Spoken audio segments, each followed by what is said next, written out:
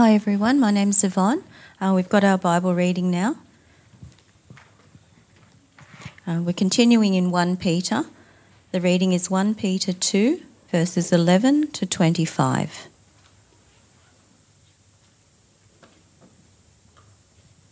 (1 Peter 2, starting at verse 11). Dear friends, I urge you, as foreigners and exiles, to abstain from sinful desires which wage war against your soul. Live such good lives among the pagans that though they accuse you of doing wrong, they may see your good deeds and glorify God on the day he visits us. Submit yourselves, for the Lord's sake, to every human authority, whether to the emperor as the supreme authority, or to governors who are sent by him to punish those who do wrong and to commend those who do right.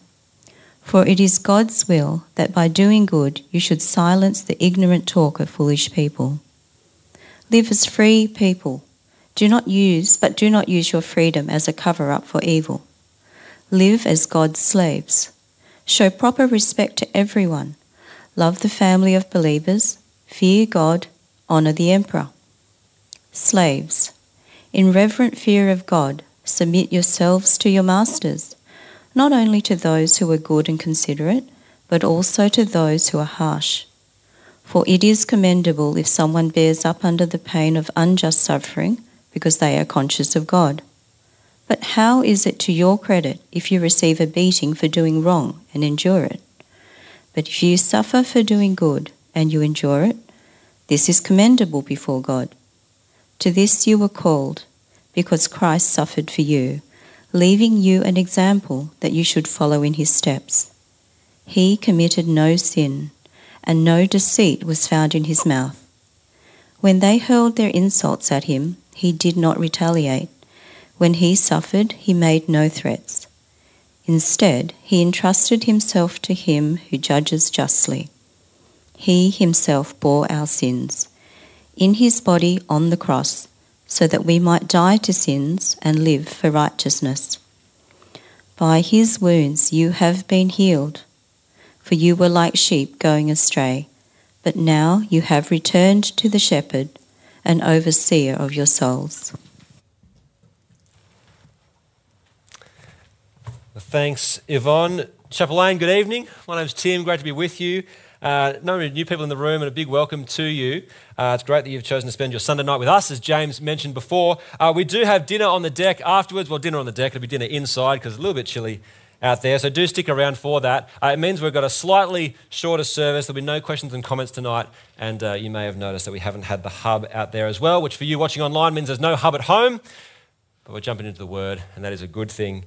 So make sure you stick around for dinner. If you're in the building, if you're watching online, drive on down. You're still probably close enough. Friends, it'd be great to have the Word out so that you are seeing that and reading that along with me as we go. If you don't have a Bible with you, stick your hand up and James at the back will bring a Bible to you. If you don't have a Bible, we'd love to give you one. Come find me or someone else at the back and we would be delighted to give you a Bible that you can take home. As we open up the Word, why don't we pray to our great God. Heavenly Father, we thank you that you are a God who speaks. You haven't left us by ourselves to work out who you are or what you've done for us in Jesus, but you have given us your word. And so, Father, we pray that as we open up the scriptures tonight, that you would speak.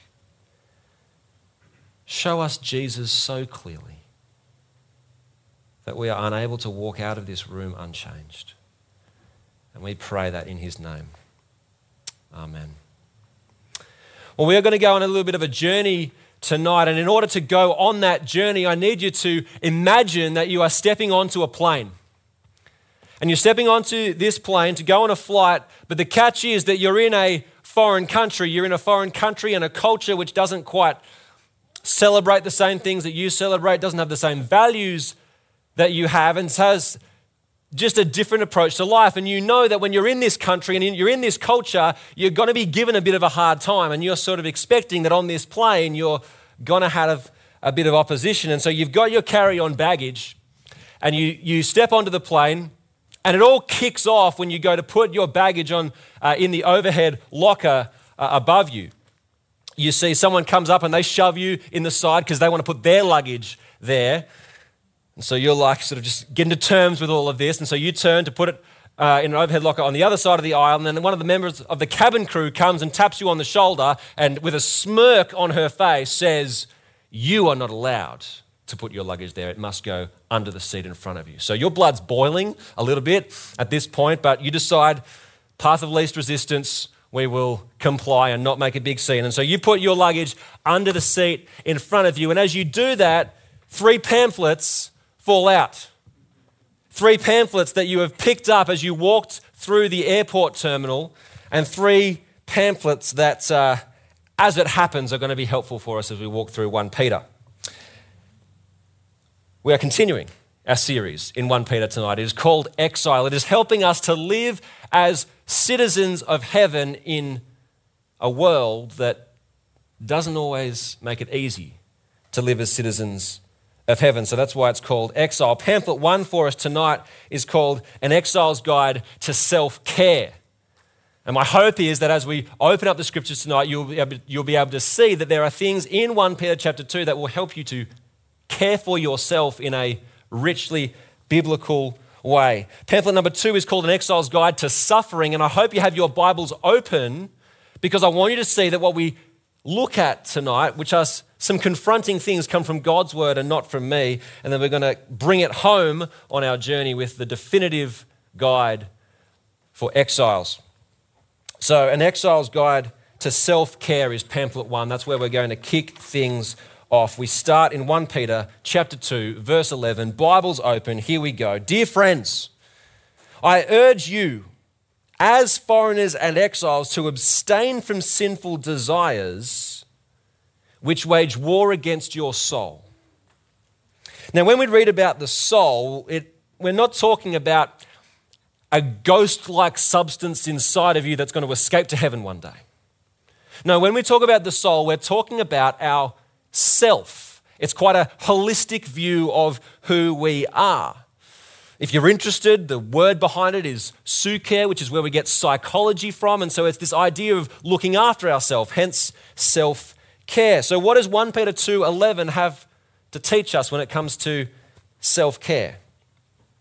Well, it says, dear friends, I urge you as foreigners and exiles to abstain from sinful desires which wage war against your soul, which wage war against your self.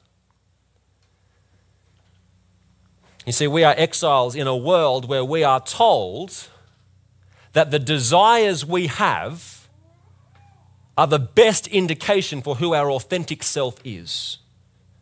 And that if you pursue the desires that you have, then that is your best guide to living an authentic life.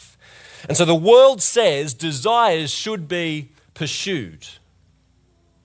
World religions say that generally desires are wrong.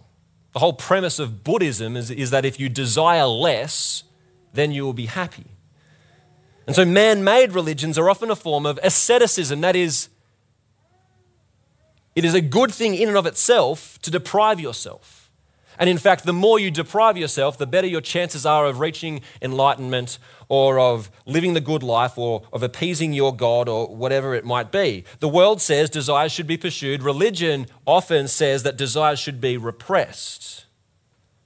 But the Bible says that as you come to Jesus, he will reorder your desires. In chapter 1, verse 22 of 1 Peter, we are commanded to love one another deeply from the heart. That is a desire. It is a desire of a rightly ordered heart, that we might love one another genuinely. And so the gospel of the Lord Jesus says that desires should be discerned. Are these desires that I have, heavenly, of the Holy Spirit, good? Or are they of the earth? Are they sinful desires which wage war against my soul? We need to discern whether our desires are good or they are not. And this is the self-care advice that the Bible gives you as an exile. You are a soldier. It is not peacetime in this land where you are living. The battlefront is not primarily out there in the culture. The battlefront is primarily in here in yourself, where sinful desires wage war against your soul. And so you've got to discern which are good and which are bad. One of the bloodiest battles that has taken place in wartime history was the Battle of Stalingrad in World War II between the Soviet Union and Nazi Germany. An estimated 2 million people died. And one of the best known contests that took place within that 5-month battle was in a building called Pavlov's house. And Pavlov's house was in an open square, this big open expanse, and it sort of extended into the middle of the square, which meant it was vulnerable to attack on 3 sides, on the left and on the right and at the front. Pavlov's house was there to be battered by Nazi tanks and foot soldiers. And so every day there were multiple attacks by the Nazi army to try and take control of this building. It was relentless. And through the scriptures, the Holy Spirit is saying to you tonight, your soul is Pavlov's house. It is vulnerable to attack. It is not peacetime. And so I've made this into a format which might assist the younger members of our congregation. There is your soul, the part of the building that's still primarily intact, and then there is your soul after sinful desires, right? It's not peacetime. We are under attack.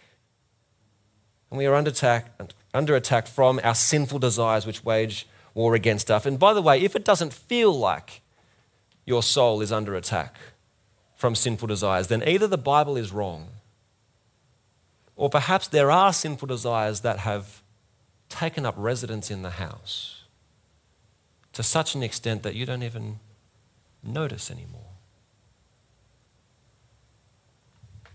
And the Exile's Guide to Self-Care says you're in a war against them. And I wonder, as you think about your soul, what specific sinful desires are there that wage war against it? Or what desires have you stopped fighting against? The way you fight against them is by doing good, no matter what the circumstances. And that's what Pamphlet 2, An Exile's Guide to Suffering, is all about. In 1 Peter from chapter 2, verse 13 to chapter 3, verse 7, it all comes under the heading of verses 11 and 12.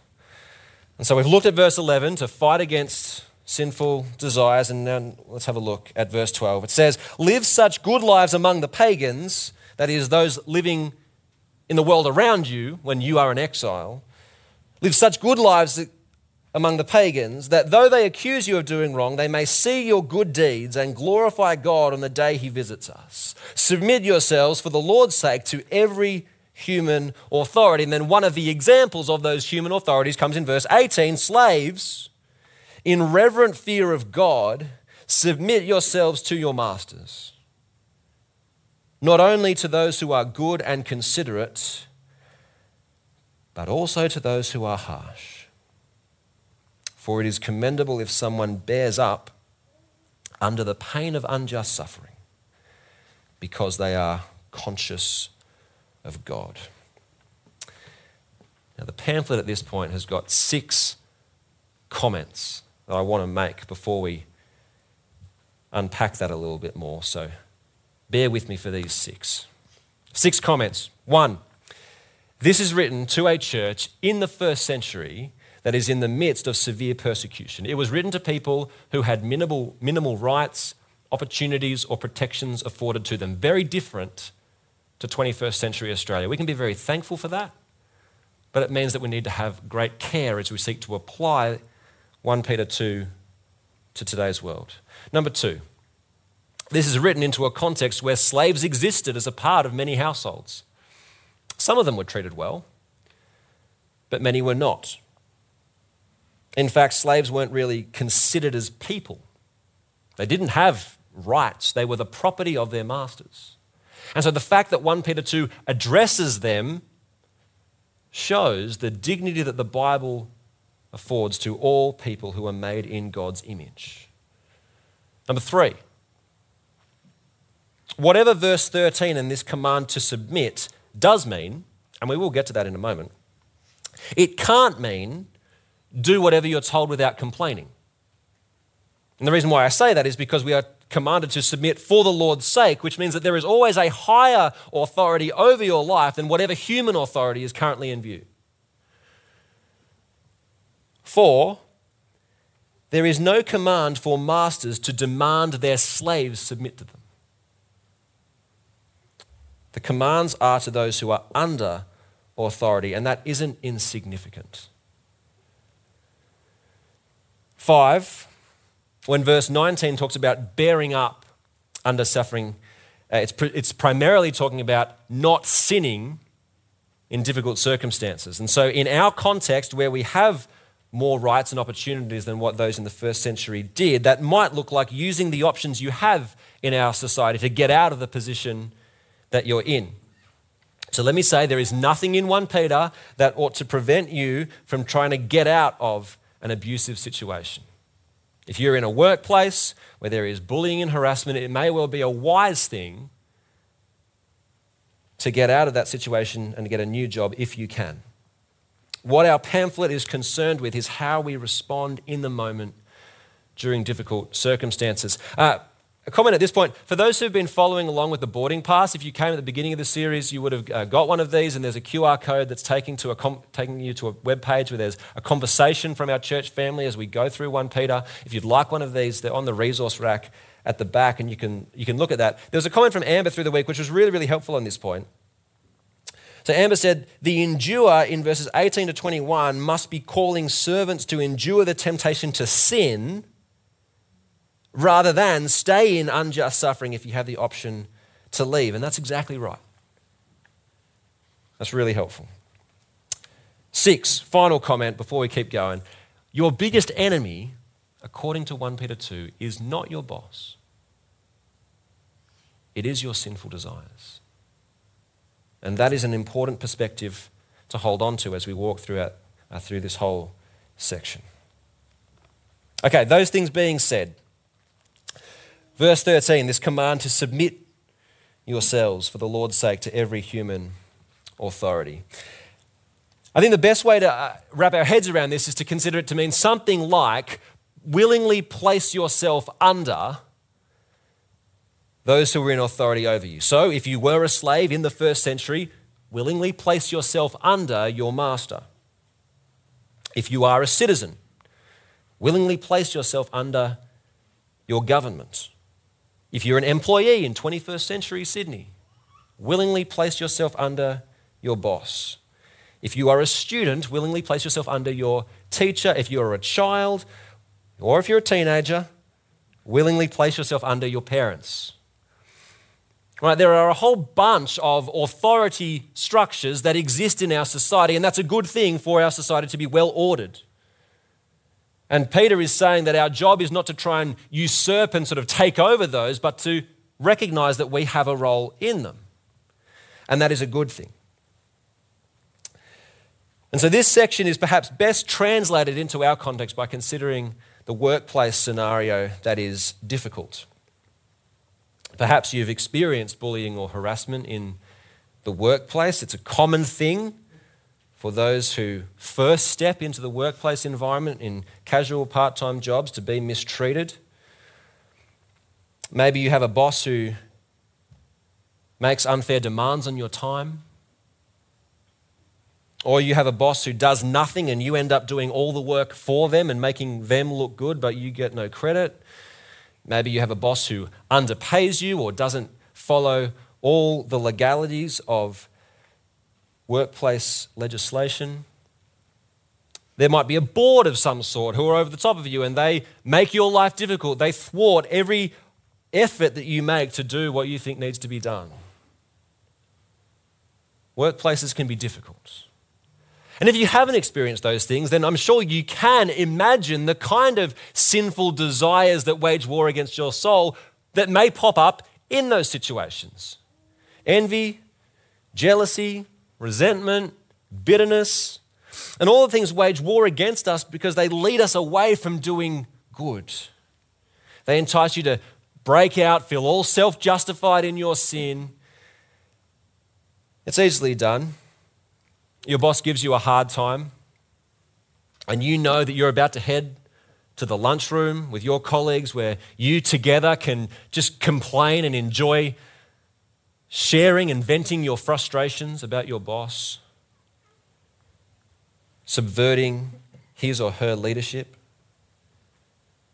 Or maybe it's when you walk through the car park and you walk past your boss's car, which is brand new and very expensive, and you dwell on the envy knowing that they don't deserve it, knowing that it's in part your hours of work that have allowed them to enjoy this luxury that they don't deserve.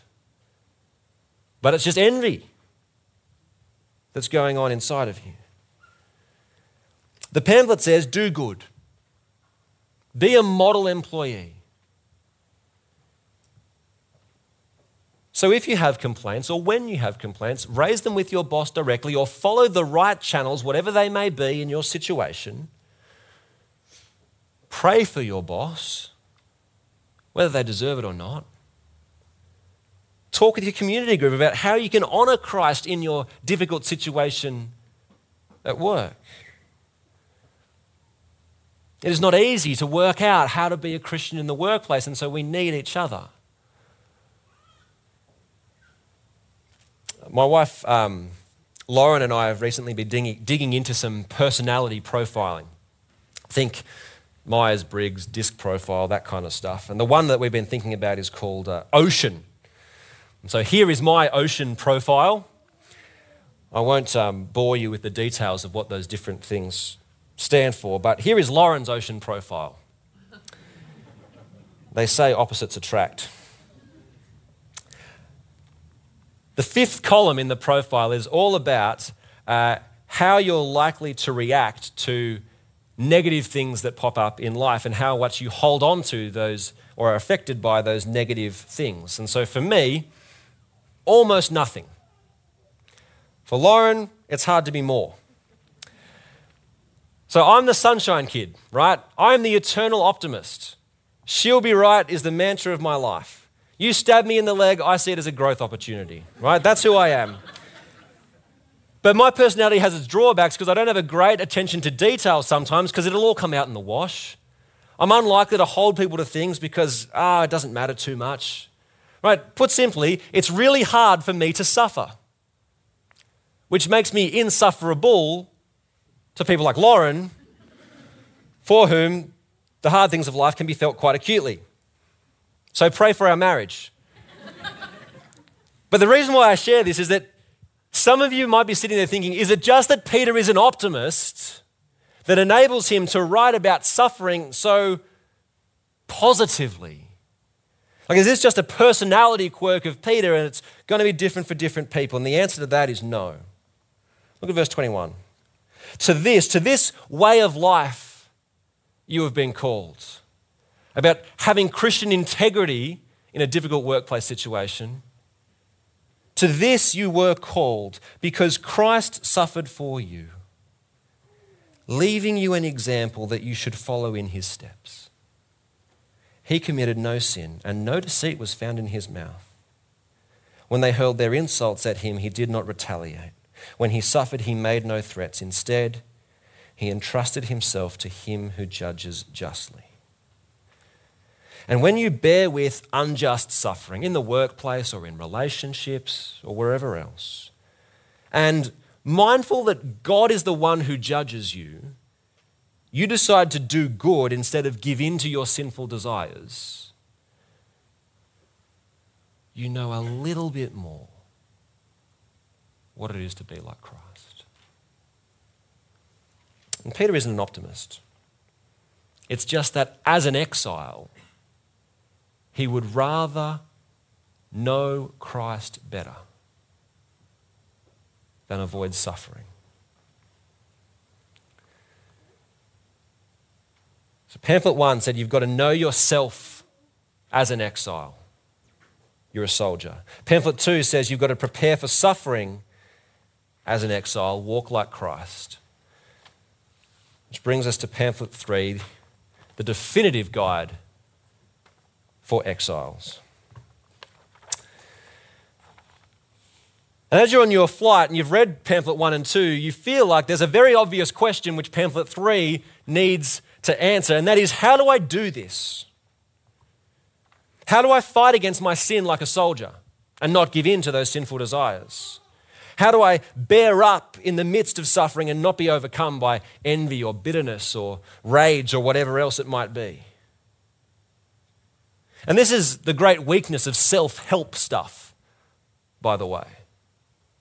It's quite easy to tell someone what they should do or to be told what you should do. Most people know what they should do. It's doing it that's the hard bit. If you need proof of this, just look at the size of the confectionery aisle in the supermarket. Right? We know that we don't need that. We know that we shouldn't eat that stuff, and yet our behavior shows that our knowledge doesn't match our practice. We all know we should eat healthily, exercise regularly, get enough sleep, be kind to those around us, respond with love, not hate. The problem isn't knowing what to do. It's how do I do it?